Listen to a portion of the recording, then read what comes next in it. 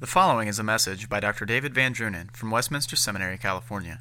For more information about this message or about Westminster Seminary, please visit us online at wscal.edu or call us at 888-480-8474.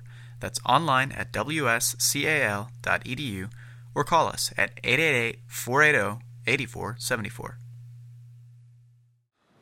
As we continue the faculty series on the book of Hebrews, I want to read this morning Hebrews chapter 13. I'll read the first 17 verses. I certainly can't look at this text in detail. There's a couple particular things I'd like to call your attention to, but let me read the first 17 verses of Hebrews 13. Let brotherly love continue. Do not neglect to show hospitality to strangers, for thereby some have entertained angels unawares. Remember those who are in prison, as though in prison with them, and those who are mistreated, since you also are in the body. Let marriage be held in honor among all, and let the marriage bed be undefiled, for God will judge the sexually immoral and adulterous. Keep your life free from love of money, and be content with what you have, for he has said, I will never leave you nor forsake you. So we can confidently say, the Lord is my helper, I will not fear. What can man do to me? Remember your leaders, those who spoke to you the word of God. Consider the outcome of their way of life and imitate their faith. Jesus Christ is the same yesterday and today and forever. Do not be led away by diverse and strange teachings, for it is good for the heart to be strengthened by grace, not by foods which have not benefited those devoted to them. We have an altar from which those who serve the tent have no right to eat. For the bodies of those animals whose blood is brought into the holy places by the high priest as a sacrifice for sin are burned outside the camp. So Jesus also suffered outside the gate in order to sanctify the people through his own blood. Therefore let us go to him outside the camp and bear the reproach he endured. For here we have no lasting city, but we seek the city that is to come. Through him, then, let us continually offer up a sacrifice of praise to God, that is, the fruit of lips that acknowledge his name. Do not neglect to do good and to share what you have, for such sacrifices are pleasing to God.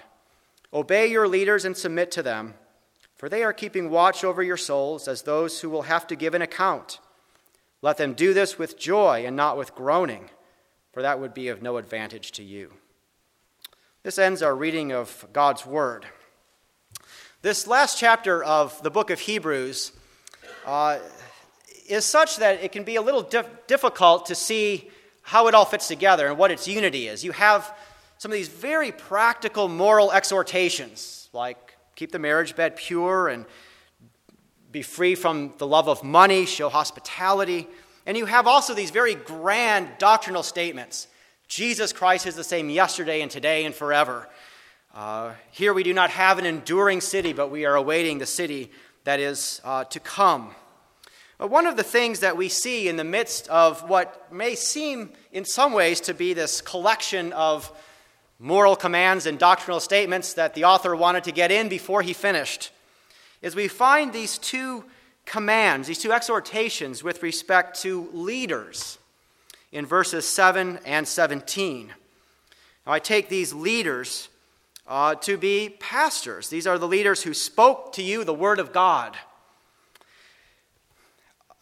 It's certainly the case that I decided to talk about these verses in particular, in part because of the audience, because of ministers present and many who are seeking the ministry. I've preached this text in the context of ordination sermons. At the same time, it's important to remember that these verses are not commands to pastors. These are commands to the church as to how they should look at their pastors, how they should view them, and how they should treat their leaders. And so with that in mind, let us consider how the church is to look at its leaders in the light of Hebrews 13, but also for those of us who are in the ministry or pursuing it. Hopefully there are many things that would give us thought as to about how we understand the office and how we should conduct ourselves within it. Now let's look first at verse 7, where the author says, "Remember your leaders who spoke to you the word of God." The background, the immediate background to this statement are verses 5 and 6. Now, in verses 5 and 6, the author says, reminds us of God's promise. "I will never leave you nor forsake you. The Lord is my helper, I will not fear. What can man do to me?" This is obviously a congregation hearing this text, which needed to be reminded of God's constant care of them, of God's protection of them. And this is certainly easy to understand in the light of the things about suffering that earlier in the book of Hebrews have come to our attention. This seems to have been a congregation that was enduring trials and tribulations, and also that was getting primed for more to come and worse to come. Might think, for example, of Hebrews 12, verse 4, which says, "In your struggle against sin, you've not yet resisted to the point of shedding your blood." That's not the most encouraging thing to hear. You have not yet suffered to this point, which seems to indicate that they ought to be ready for this, something to come. This is a congregation that needs to be encouraged in the midst of severe trials. They need to be reminded that God is always with them. He is their helper, that man ultimately has no power over them. And it's right after saying this that the author says, "Remember your leaders who spoke to you the word of God." It seems that their leaders were part of God's gift to them to preserve them and protect them in the midst of these trials that they were suffering and that they were getting ready to endure. But notice that it is their leaders who spoke the word of God to them. He does not call attention to the leaders' great strength to protect them from those persecuting them, but it is their leaders who minister the word of God that are part of their strength and their encouragement in the midst of their sufferings. This certainly makes a lot of sense, again, in the context of the book of Hebrews. We can just look ahead a couple of verses to verse 9. "Do not be led away by diverse and strange teachings." Part of our sufferings in the present age are the false teachers who seek to lead astray the church. The word of God, ministered to God's people, is a great gift to uphold and strengthen the church in the midst of those who oppose them. Of course, we might also consider the centrality and power of the word of God in the book of Hebrews. Remember how Hebrews begins. In the past, God spoke at many times in various ways, but in these last days, he has spoken to us by his Son. Hebrews opens with a reminder that God speaks, and he has spoken definitively and finally in his Son. And that word of God, Hebrews 4 tells us, is living and active, sharper than any double-edged sword. This word of God is powerful in the midst of all the false words that confront the church during its present pilgrimage. And how wonderful it is then to consider Hebrews 13, verse 8. It sort of seems to come out of nowhere, this great, wonderful doctrinal statement that we like to put on plaques on our walls. Jesus Christ is the same yesterday and today and forever. Why does Paul say... Why does the author of Hebrews say this here? Whatever his name was.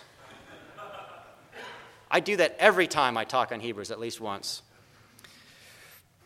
Maybe I know better. Why does the author of Hebrews say this here?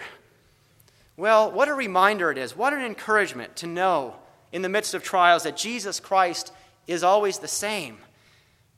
But we remember that Jesus Christ is this great and final Word of God. The Word of God that is ministered to us is nothing other than the Word of Jesus Christ, that great, last, powerful Word of God. As Jesus Christ is always the same, so that word which comes to us, that word which is ministered to us in the Scriptures, is always the same. And is with as much confidence as we have in Jesus Christ that he will not change, so his word will not change, and it will be our stronghold in the midst of our sufferings. But also note here in verse 7, they are to remember their leaders, not only insofar as they spoke God's word, but they are told to consider the outcome of their way of life and to imitate their faith. They are called to look upon these leaders, presumably these former leaders, to look at them as a sort of example, as a sort of model. It is certainly appropriate that they are told to imitate their faith, for faith is that first and foremost response to God's word as it is ministered. Hebrews 4 verse 2. Right, a key problem with the Israelites of old is that they heard God's word but did not mix it with faith. And so the author of Hebrews has been exhorting these believers not to slip with respect to their faith, not to give up their faith, not to go back into the ways of Judaism. And they are told to look at their leaders, these leaders who have gone before them, these leaders who have apparently finished their earthly race. For he says, consider the outcome of their way of life. Look at how they finished and be encouraged. They had obviously finished the race well. Perhaps they had died well. They had clung to the faith, and it was not in vain. Remember how they finished and imitate their faith. To a people that was a congregation that was apparently struggling with this. Do they persevere? Is Christianity worth sticking to? They're told to remember their leaders who persevered in the faith and to imitate that faith. Consider the outcome of their way of life. Let's consider also verse 17. In verse 17, we are told, obey your leaders and submit to them, for they are keeping watch over your souls, as those who will have to give an account. Let them do this with joy and not with groaning, for that would be of no advantage to you. Now, it's interesting to consider this verse against the background of those verses that have come in between verses 7 and 17. One of the things that has been emphasized in these intervening verses, right, is this idea of bearing reproach for the name of Christ. Brings in again this theme of suffering and hardship. We are told to remember that Jesus himself suffered outside the camp. He was rejected by the people. He was taken outside. And we are encouraged to go with him outside the camp and to bear his reproach. We are not to find our glory, our honor, our confidence in the things of this present world. For we do not have a lasting city here, but we have a city that is to come. And we live here as pilgrims and sojourners who suffer and who bear Christ's reproach. Now, what would this mean for the leaders, for the pastors of the church? Does their honorable position, described in verse 7, does that make them immune from this reproach for Christ's name? Well, if anything, it should make them all the more vulnerable to suffering, to persecution. All right, if there is bloodshed coming to this church, where would it begin? Most likely, perhaps, beginning with those who are most visible, those who are most vocal, those who are the leaders of this congregation.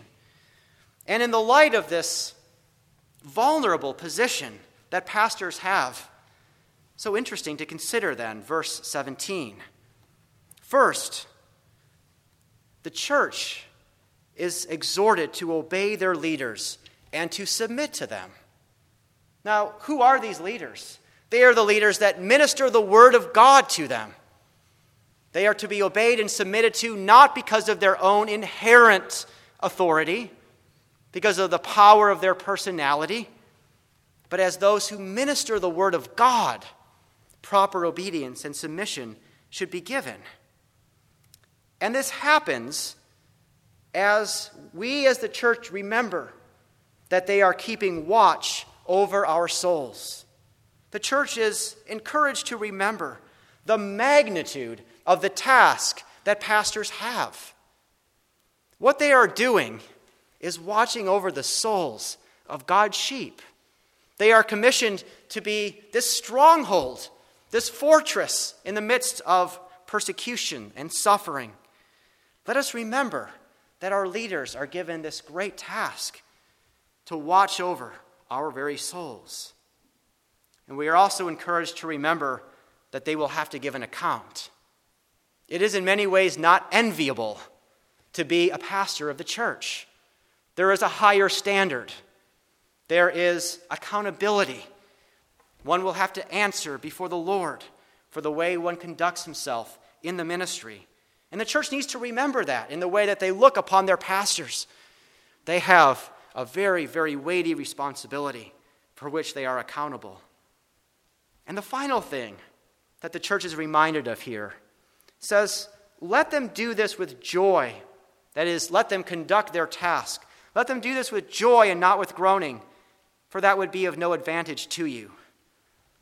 It is important for future ministers to remember that the pastoral ministry is hard, that it involves great sacrifice, that it involves sometimes great humiliations, and how appropriate it is that the church is reminded to help their pastors conduct their task with joy and not with groaning. There will be plenty of temptations to groan in the midst of a faithful ministry. Pastors are not beyond criticism. They are not beyond correction. And yet, in whatever approach we take to our pastors, in whatever way we deal with them and interact with them, may we do so in a way that will promote their joy in that not only the heavy responsibility, but also the privilege they have of looking after the souls of their congregation. And the author is very pragmatic here. He says, that would be no advantage to you. It's no advantage to you if your pastor is burdened, if he goes to his study, if he goes into the pulpit, if he goes into the hospital room groaning as he is seeking to minister to you. It will be of no advantage if you are beating your pastor down. Seek your pastor's joy in his work and build him up in that task. And so may we be encouraged and exhorted by these words in the book of Hebrews. May those of us who minister and who will minister as pastors, may we remember the responsibility we have. It is a great task. It is a weighty task, and yet it is not on our own strength. It is because of the ministry of the Word of God, which is entrusted to us, that we can encourage and build up and protect our people. And for all of us, may we seek to encourage those who are in the ministry. May we offer proper submission, proper obedience. Yet may we remember the burden which pastors have, and may we do all that it takes to encourage them and to give them joy in that work. Let's pray. Heavenly Father, we thank you that our Lord Jesus Christ is the same yesterday, today, and forever. Thank you that as such we need not worry. We need not be anxious about what man can do to us. Never will you leave us. Never will you forsake us. And we thank you that part of the way that you do protect us in this present age is through the faithful ministry of your word. We thank you for those you have raised up for this task. May you protect them. May you encourage them. May you make them faithful in that work. And through that ministry, and even through their example, as they persevere in the midst of trials and burdens, may you encourage your people and protect them. Oh Lord, we pray that as your word is ministered and as it is received, may all glory and honor be to our Lord Jesus Christ, that great and living word who endures forever. We pray this in his name. Amen. Copyright 2010, Westminster Seminary, California. All rights reserved. You are permitted to reproduce and distribute this material in any format, provided that you do not alter the wording in any way and that you do not charge a fee beyond the cost of reproduction. For web posting, a link to this document on our website is preferred.